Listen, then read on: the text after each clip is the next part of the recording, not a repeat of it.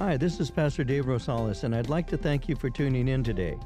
If you've been impacted by these Bible studies, we'd like to hear from you. Whether you're listening through iTunes, Google Play, or any other platform, tap on the stars and leave us a review. Support for this podcast comes from your generous gifts and donations. If you'd like to support this ministry, would you consider partnering with us? Visit our website at calvaryccv.org and click on Give. You can leave us a one-time gift or set up a recurring general donation. Thank you for your support. And now let's begin today's message.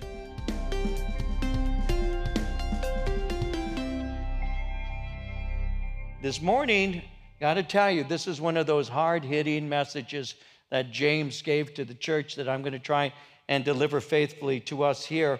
And it's found here in James chapter 3, verses 1 through 5. We're actually going to be seeing 1 through 12, but I'm going to introduce through verses 1 through 5. And it's a warning. It's a warning to those who would teach. And you'll see it as we open it up. And I'm going to develop this with you, and hopefully it will make some sense to us as we go through these verses. But again, this is a warning that James is giving to those who would teach. So beginning at verse 1, reading to verse 5, James writes, "My brethren, let not many of you become teachers, knowing that we shall receive a stricter judgment. For we all stumble in many things. If anyone does not stumble in word, he's a perfect man, able also to bridle the whole body.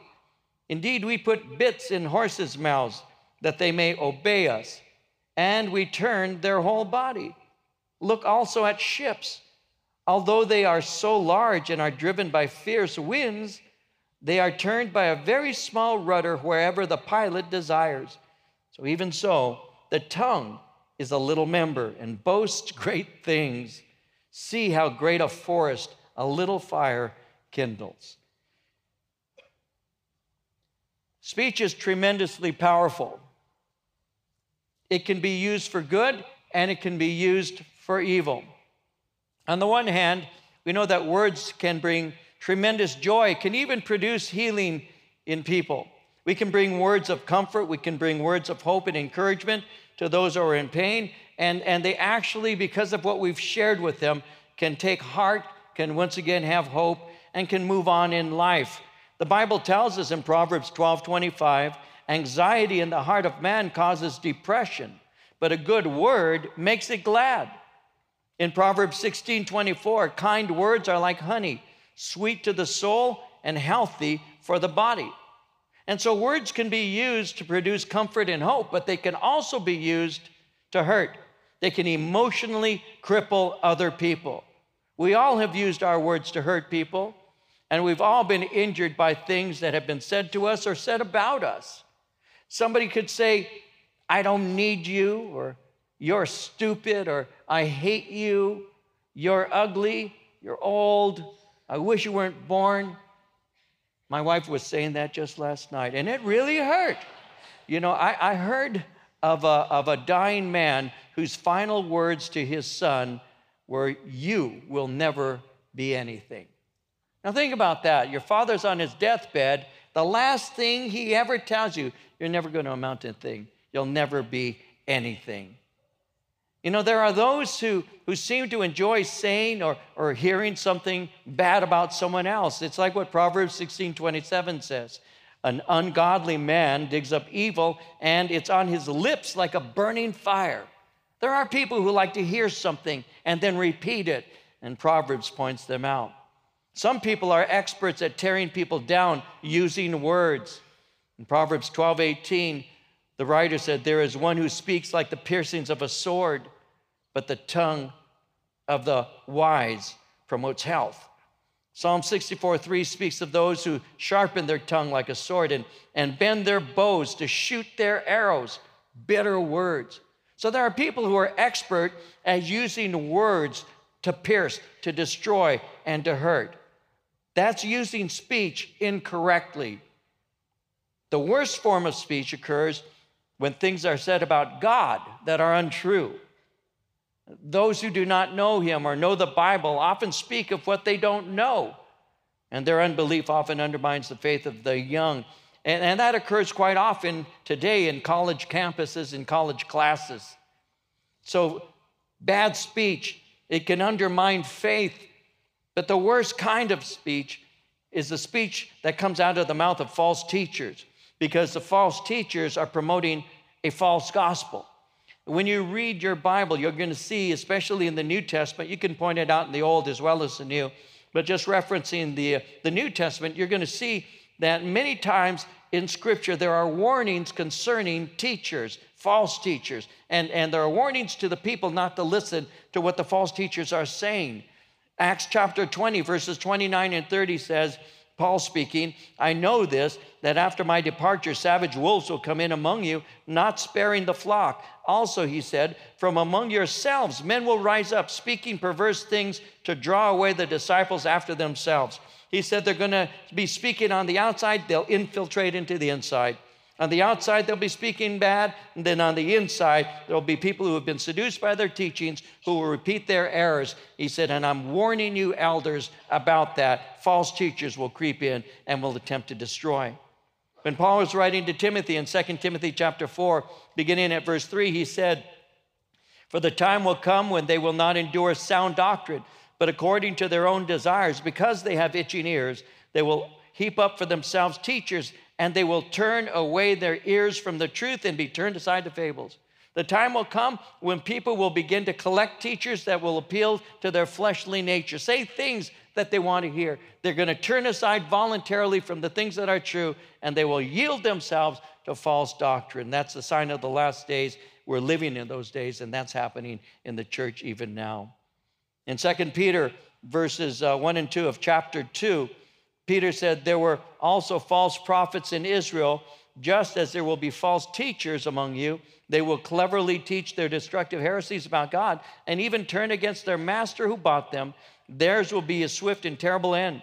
Many will follow their evil teaching and shameful immorality, and because of them, Christ and his true way will be slandered.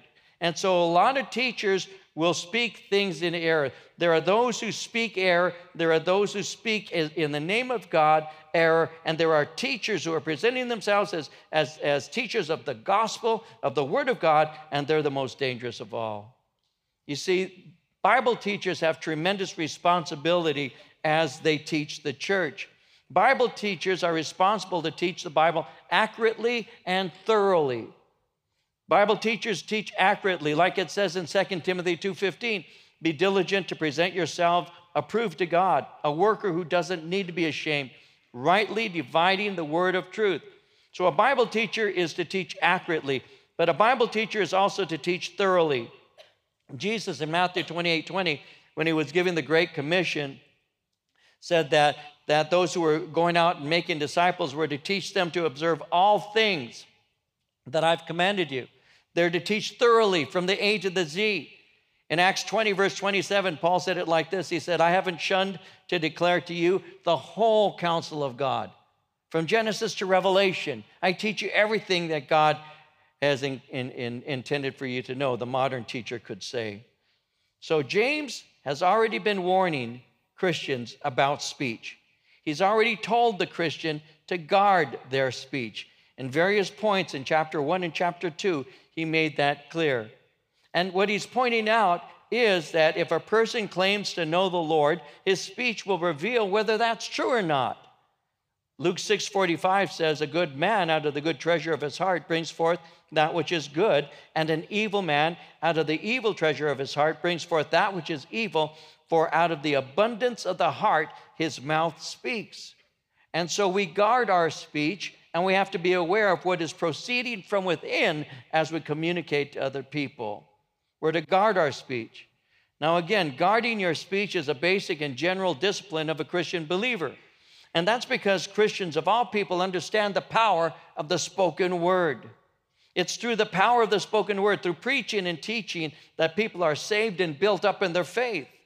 And in Romans 10:14, Paul said it like this. He said, how then shall they call on him in whom they have not believed? And how shall they believe in him of whom they have not heard? And how shall they hear without a preacher? So of all people, we as believers should know the power of the spoken word. And we should also understand that the power of the spoken word has a way of bringing, through the anointing of the Holy Spirit, bringing people to an awareness of their lost condition and then encouraging them to turn to Christ and turn away from the folly that is their life.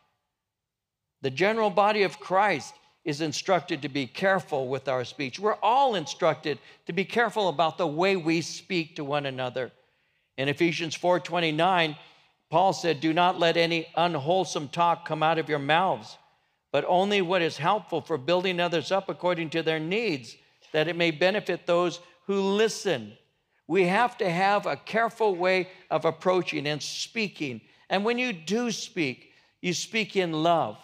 I was sharing with a pastor just the other day, and we were talking about this very subject, and we were speaking of how that Paul said that we were to speak the truth in love. And that's what God has called us to do, to speak the truth, but do it in a loving way, and to be accurate in the things that we're saying. Now, as a teacher, that's important. In general, that's important, because with our words, we can build up, and with our words, we can destroy, and we know that. A word that is unguarded, a way of speaking that is unkind, has a way of driving a wedge between you and somebody else. And sometimes that wedge may never be removed, because sometimes that wedge has been driven that deeply. We have to learn to be clear communicators, but we also have to learn to do so in love. So in speech, there is a responsibility, a general responsibility, but there's a special responsibility placed on the teacher of the Word of God. And that's what we're looking at here in the book of James in chapter 3. And we begin at verse 1 with his warning, where he says in James chapter 3, verse 1, "My brethren, let not many of you become teachers, knowing that we shall receive a stricter judgment." Men were taking it upon themselves to teach. They were taking upon themselves what has been called the sacred function of teaching the Word of God. These were self-appointed teachers, but these people were not anointed, and they were unqualified to teach. And the result was many were attempting to teach what they did not clearly comprehend. We need to know that ministry, the ministry of teaching, is something that God appoints you to. The ministry of teaching is a position that God calls you to. It's not a natural ability alone. There are people who are very good at speech. They speak well. I appreciate a well-spoken person. I appreciate an articulate person, an eloquent person.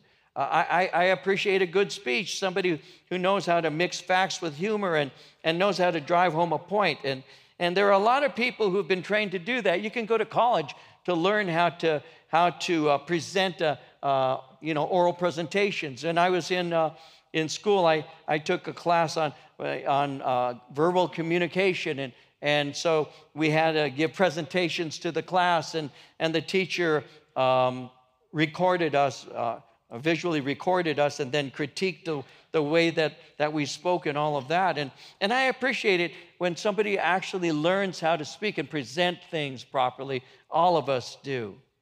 But the ability to speak, what we used to call the gift of gab, the ability to talk, is not the same as being anointed and called by God to teach. And there are people who will take upon themselves the mantle of teacher.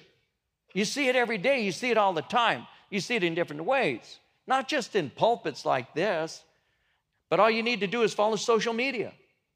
And before you know it, you've got people all the time who are writing all kinds of things about what God says. And sometimes my heart trembles as I read these things, and I'm saying, you're wrong. How could you say that? This is not what the Bible teaches. And yet people just go on Facebook or whatever, you name it. I don't know all of the social media now. There's so many. But you go on it, and you'll see it. They'll misquote Scripture. They'll put out a position. And on occasion, I will respond on occasion to a person, and I'll bring a word of correction on occasion, because I think somebody needs to, and nobody is. And so I will, just last week, somebody was talking about the power of testimony and how testimonies are so important when you tell your personal testimony, and I said, testimony is good. It's a good thing. People, it's fine to share what God has done in your life. I said, but over the years, I've taught over 8,000 Bible studies, over 8,000 Bible studies. And in the 8,000 Bible studies I've given, I've seen many people saved, but never seen a single person saved by my testimony. Paul didn't say to Timothy, give your testimony. He said, preach the word. And that's what God has called ministers to do, is to give the word of God. But there's so many people who take it upon themselves to be pundits or to speak concerning what we ought to do and what the church should be doing and how to teach this passage and what it means. That's what James is talking about. He says again, look at verse 1, let not many of you become teachers. You're self-appointed speakers for the kingdom of God. Don't do that, is what he's saying. You see, God has placed teachers in the body of Christ for the purpose of instructing the church. In Ephesians 4, verse 11, Paul said he himself gave some to be apostles, some prophets, some evangelists, and some pastors and teachers. He himself gifted the church. He himself gave some. The church has been gifted with teachers so that they could give the word of God. In 1 Thessalonians chapter 4, verse 1, he said to the Thessalonians, finally then, brethren, we urge and exhort in the Lord Jesus that you should abound more and more, just as you received from us how you ought to walk and to please God. You received from us. You heard the word. You're putting it into practice. These words are not how you should invest in the stock market or how you should. No, this is how you should walk, how you should please God. That's what teachers are to communicate, how to walk and please God. You see, Bible teachers have the responsibility of teaching God's word to people, and teachers are necessary, but incompetent, unqualified, and unworthy ones do much harm to the body of Christ. You see, it's God's word. And because it's God's word, we are especially, those of us who teach, we are especially subject to a stricter judgment. In Luke 12:48, Jesus said, to whomever much is given, of him shall be much required. Paul, when he was writing to the Corinthians in 1 Corinthians chapter 3, verses 10 through 15, said it like this. He said, according to the grace of God which was given to me, as a wise master builder, I have laid the foundation and another builds on it. But let each one take heed how he builds on it. For no other foundation can anyone lay than that which is laid, which is Jesus Christ. Now, if anyone builds on this foundation with gold, silver, precious stones, wood, hay, straw, each one's work will become clear, for the day will declare it, because it will be revealed by fire. And the fire will test each one's work of what sort it is. If anyone's work which he has built on it endures, he will receive a reward. If anyone's work is burned, he will suffer loss, but he himself will be saved, yet so as through fire. He's speaking of the teacher's reward. He's not saying to the teacher who's a genuine Christian that the error of his teachings, because all of us will err on occasion, he's not saying that that error is going to send him to hell. He's saying that error results in a loss of reward, which is a warning to teachers to be accurate in the things that they proclaim in the name of God. Now, many of you were not here, maybe almost none of you were here back in 2002 when we dedicated this building. And prior to doing that, we actually had people come and we gave them Sharpies, magic marker kinds of things. And we asked them to write their favorite Bible verses here. And this entire platform from the very back door all the way up has Bible verses that people put. They all wrote scriptures. We had thousands of scriptures here, even on the floor, scriptures that were here. And because I said to them, I'd like you to write as from your heart, as a dedication to the Lord, the scripture that God has used in your life. And the scripture I just read to you, where it says, no other foundation can anyone lay than that which is laid, which is Jesus Christ. And that scripture, I wrote it, it's right underneath where I teach. I wrote it so that every time I stand up here, I'm standing on God's word. And I'm remembering his sure foundation. That's why we call our radio ministry a sure foundation, because it represents that we believe that no man, no woman's life is solid without the foundation of God's word. And that's what James is reminding us and teaching us about. So let not many of you become teachers, knowing you're going to receive stricter judgment. Don't just take it upon yourself to be the one who speaks about God, speaking of things you really don't know, or saying things that are incorrect, because ultimately that doesn't bring honor to God, and it can be dangerous. You see, the message of the gospel is to be communicated faithfully. In the Old Testament book of Deuteronomy, chapter 12, verse 32, it reads, "Whatever I command you, be careful to observe it. You shall not add to it, nor take away from it." You see, the word of God isn't to be changed. It is not to be altered. It's to be given as it is. It's like what Paul said in Galatians 1, 8 and 9, when he said to the church of Galatia, "Even if we or an angel from heaven preach any other gospel to you than what we have preached to you, let him be accursed. As we have said before, so now I say again, if anyone preaches any other gospel to you than what you have received, let him be accursed." That word accursed means doomed to destruction. Nothing is to be changed. It's to be given properly. And that's what James is writing about. James is saying you need to give the word of God. So don't take it upon yourself to become teachers. You shall receive a stricter judgment. And then he goes on in verse 2 to say, we all stumble in many things. If anyone doesn't stumble in word, he's a perfect man, able also to bridle the whole body. And so we stumble in many things. Teachers have more opportunity to speak about God and his kingdom. And we have more opportunity to stumble in word. We can misrepresent God to his people. Proverbs 10:19 says, in the multitude of words, sin is not lacking, but he who restrains his lips is wise. So because this is true, the teacher must be certain he's teaching God's word accurately. He's not to teach the latest wind of doctrine. He's not to teach the latest popular idea. He's to teach God's truth. And those who fail to teach the Bible accurately are spiritually dangerous. When necessary, they are to be identified, and believers are to avoid them. When our church was young, into several years of its history, I was the guy who would come up and I'd say, watch out for this guy, and I would name him. Watch out for this guy. Watch out for this woman, and I would name them. And when the church was small and young, and the people who were coming, I knew them, they were like family, and many of them were family and friends. You know, that's what I felt the responsibility to do. So I was very quick to name names. Why wouldn't I? I mean, if one of my daughters was going out with a guy that I knew wasn't a good guy, what kind of father would I be to not tell her, I don't think you should be with this guy because I know what he's all about. He's going to hurt you. What kind of father would I be to not, give his name, to not say, don't go out with this guy?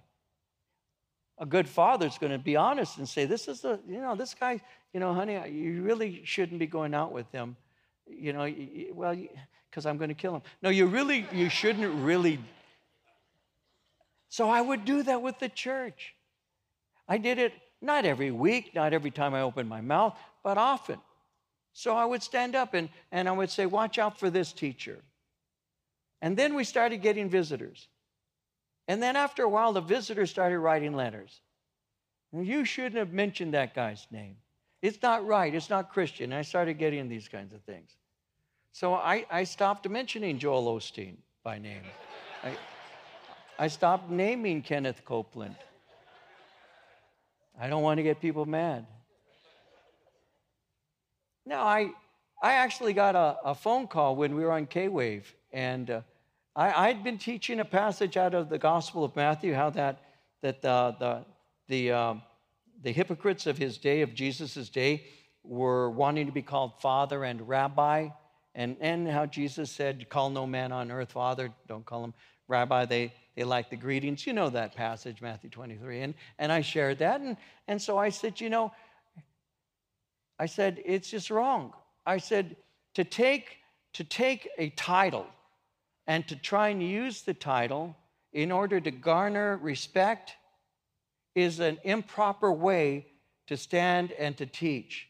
Because the respect needs to go to the Spirit of God, Jesus Christ, to the Father, to God's Word. But a man who is calling himself by a name in order for people to respect him is Jesus is saying, well, it's not right to do that. I said, it's like getting a doctorate, honorary doctorate. Now, I know in this church, I don't know if any are here right now, but in this church, we have those who have earned master's and doctorate degrees, doctoral degrees and all. And a person who studies for a doctoral degree, guys, those of you who respect education and all, you know that takes years for them to do. To be able to work and to do all the work and to write their dissertation and to go under review and to stand and defend your position, that takes a lot of work. You really need to know what you're talking about in order to end up with a PhD or a THD. You have to really work at that. So when someone hands you a diploma that you didn't work for, and it says so-and-so PhD, and you run around calling yourself Dr. So-and-so, that's just not right. That's basically what I said. I think most of you agree with that. That's just not right. So I was sharing that. And I said, in Matthew 23, Jesus is saying, don't be running around carrying honors that you didn't earn and deserve, and you really shouldn't want those things. And that's pretty much the point I was making. And I said, for example, and I said, there are those who, one person in particular at this time years ago, I said, he calls himself by the name of doctor. I said, but I was reading an article about him, and he's not a doctor. He didn't earn that degree. It's an honorary but yet he calls himself doctor because he says, this is his quote, because he said it's more therapeutic, and people like to call him doctor because it's a therapeutic title. And that's all I was saying. And so I said, so Dr. Schuler, so I mentioned his name. I said he didn't earn the degree, and I think it's improper for him to use that. That's true. There's something mean about that? So we get a phone call. You can't be using Dr. Schuler's name because they're going to sue you. Because apparently some people representing his ministry called K-Wave, and a warning was given for me not to use names. So I started thinking, well, I guess I can't mention names anymore if I'm going to be litigated. So I'm old. I don't care anymore. So watch out. So watch out. Watch out.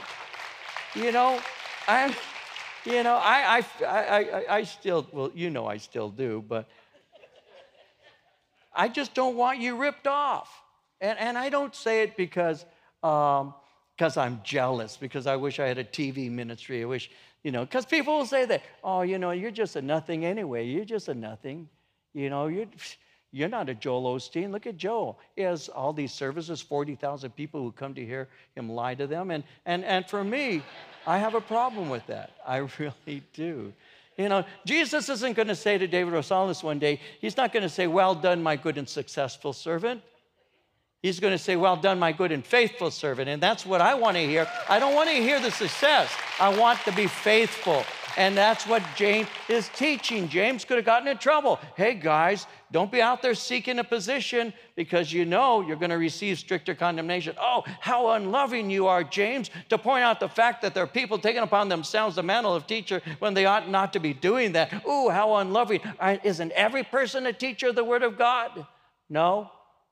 Every person lives out the Word of God and by example presents what God does in a life, but there are anointed, called people that are teachers who have to be careful not to take the glory upon themselves and to always teach the truth in love. And that's why James is saying there are people arising in the church being presented as teachers. He said they're taking it upon themselves. These are people who want to be regarded in a certain way that they haven't been called to. And so that's what he's saying. And then he says, if anyone doesn't stumble in the word, he's a perfect man. In other words, be careful and be accurate, because that reveals spiritual maturity.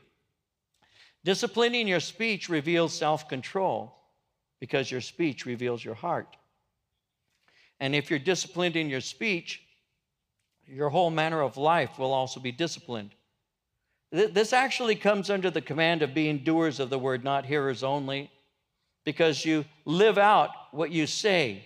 And in doing so, you're demonstrating the truth of the words by the character that you have. And then he begins to speak concerning that. He says, indeed, verse 3, we put bits in horses' mouths that they may obey us, and we turn their whole body. Look also at ships.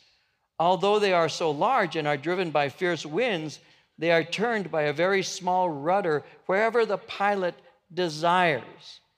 And so he brings a comparison. He speaks of a horse, and a horse is a living being, but he compares that, notice, with a ship. And a ship is not a living being.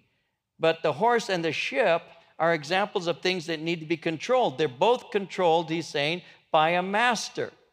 And so, verse 5, even so, the tongue is a little member and boasts great things. See how great a forest a little fire kindles. We in California understand that. We understand that. It only takes a match to get a blaze like we're having right now up north.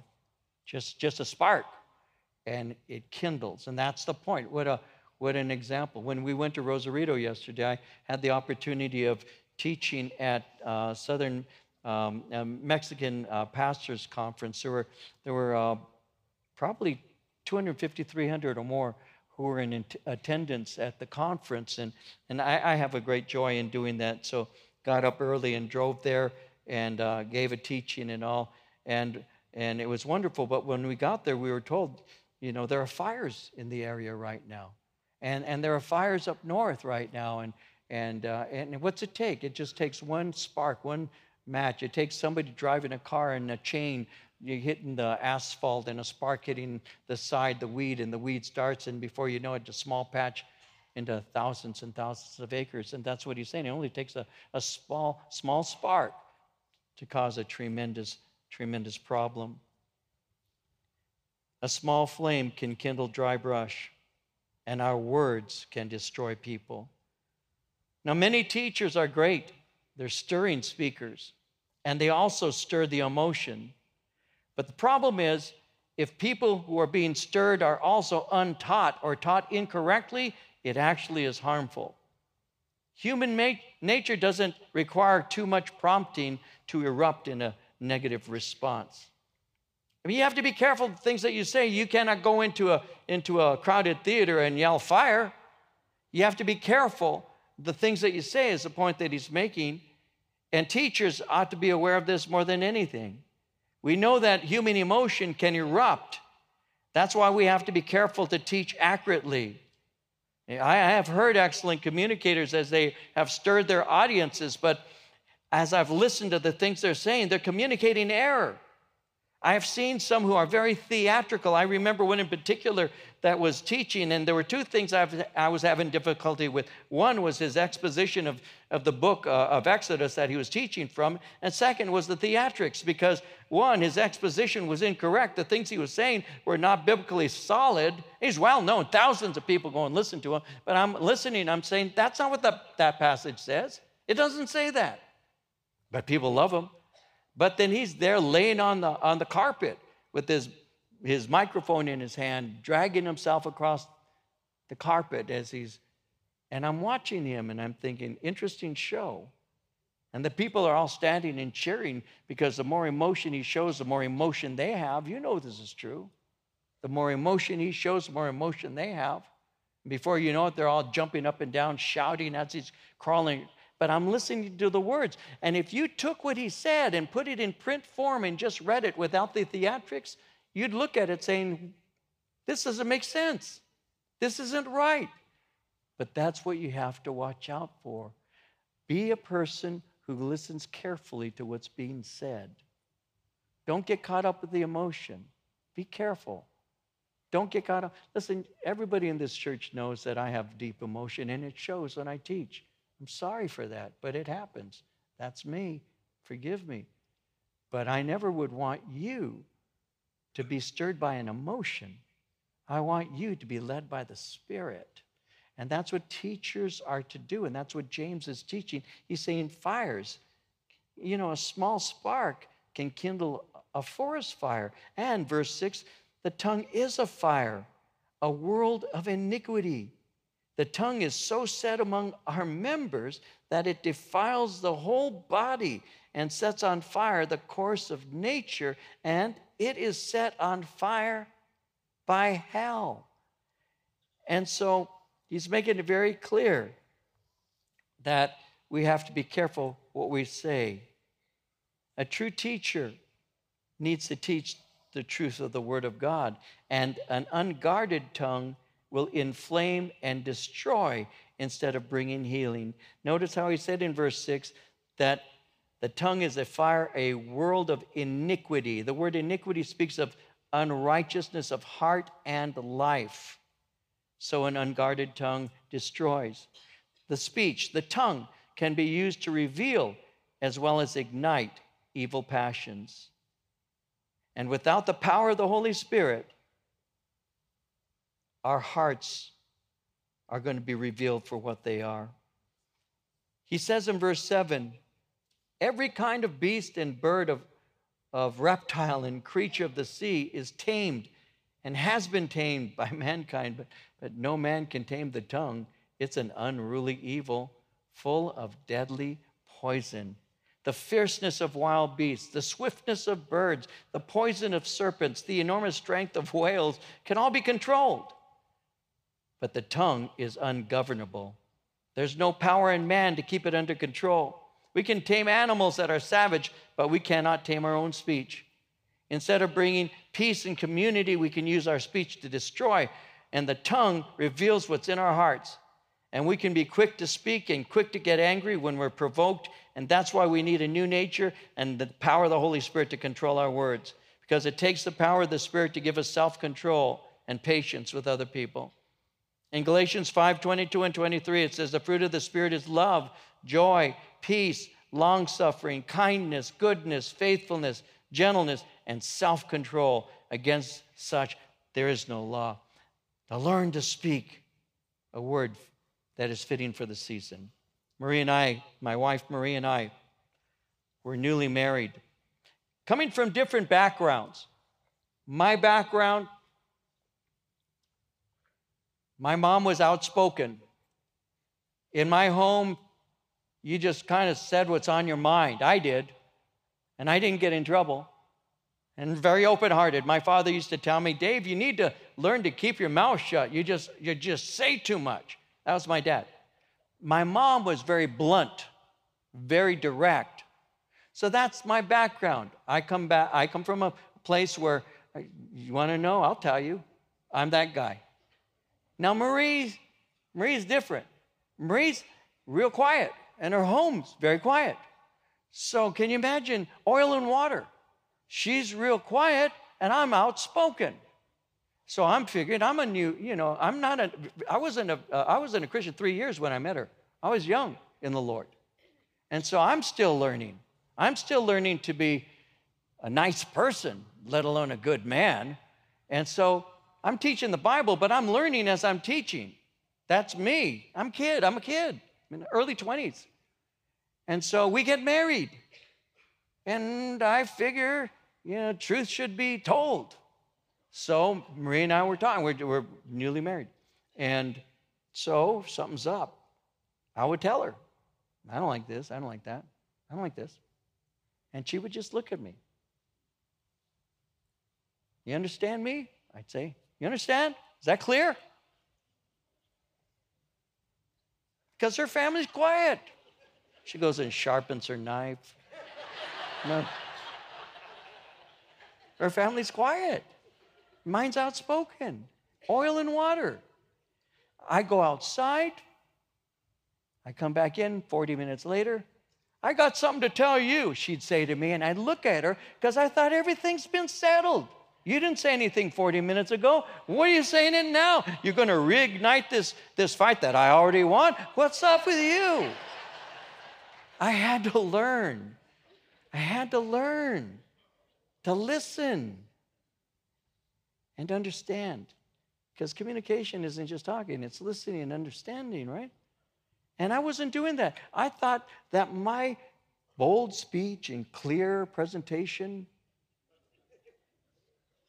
everybody understands I'm right. Why don't you? And then she'd say, listen, mister, I got some things to tell you. And I go, what? And so I didn't learn. Everybody in this church who knows Pastor Dave Rosales knows I love my wife. Everybody knows that. That's right. Everybody knows that. That was Marie. Everybody knows that. But not everybody knows how I got to this place. I got to this place because I had to learn how to love and how to speak. And I was angry at Marie over something, again, many, many years ago. I can say it now. Many years ago. And she started to cry. And when she did,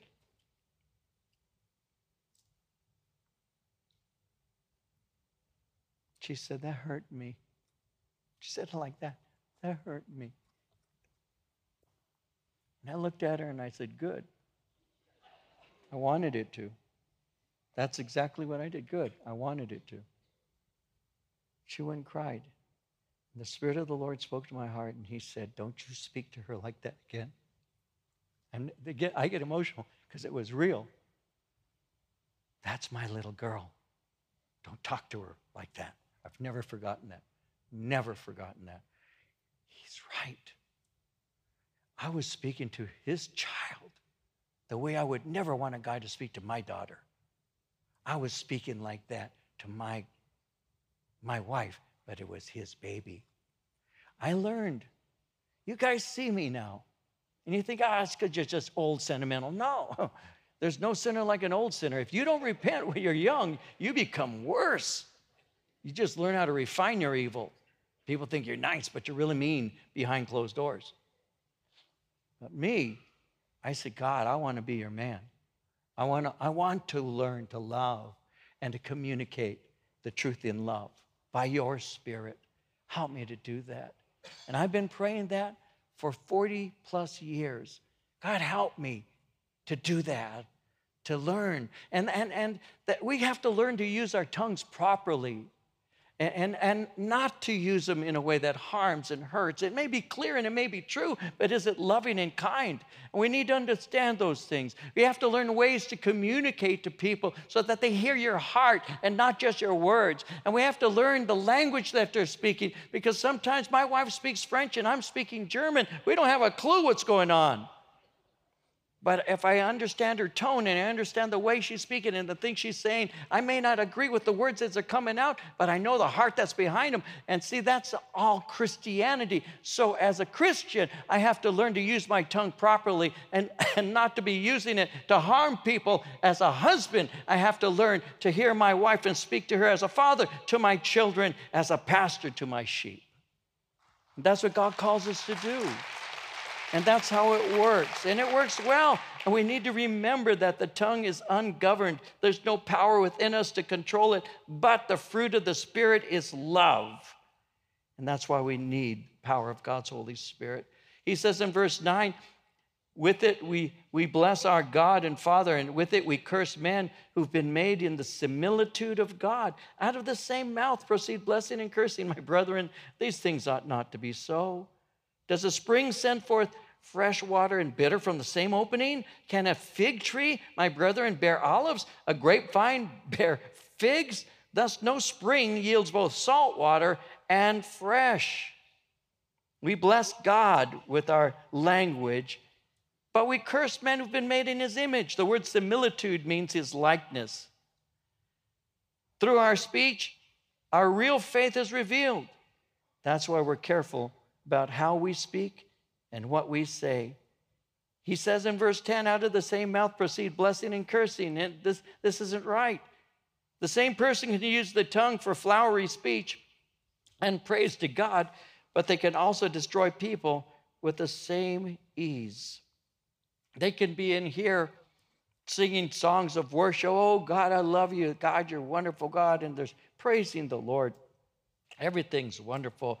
Then they get in the car and they start leaving the parking lot and someone cuts them off. And before you know it, hey, you idiot, what's wrong with you? Who taught you to drive? You can do that with the same mouth. With the same tongue, you can praise God and curse man. And then he asks in verse 11, does a spring send forth fresh water and bitter from the same opening? Can a fig tree, my brethren, bear olives, a grapevine bear figs?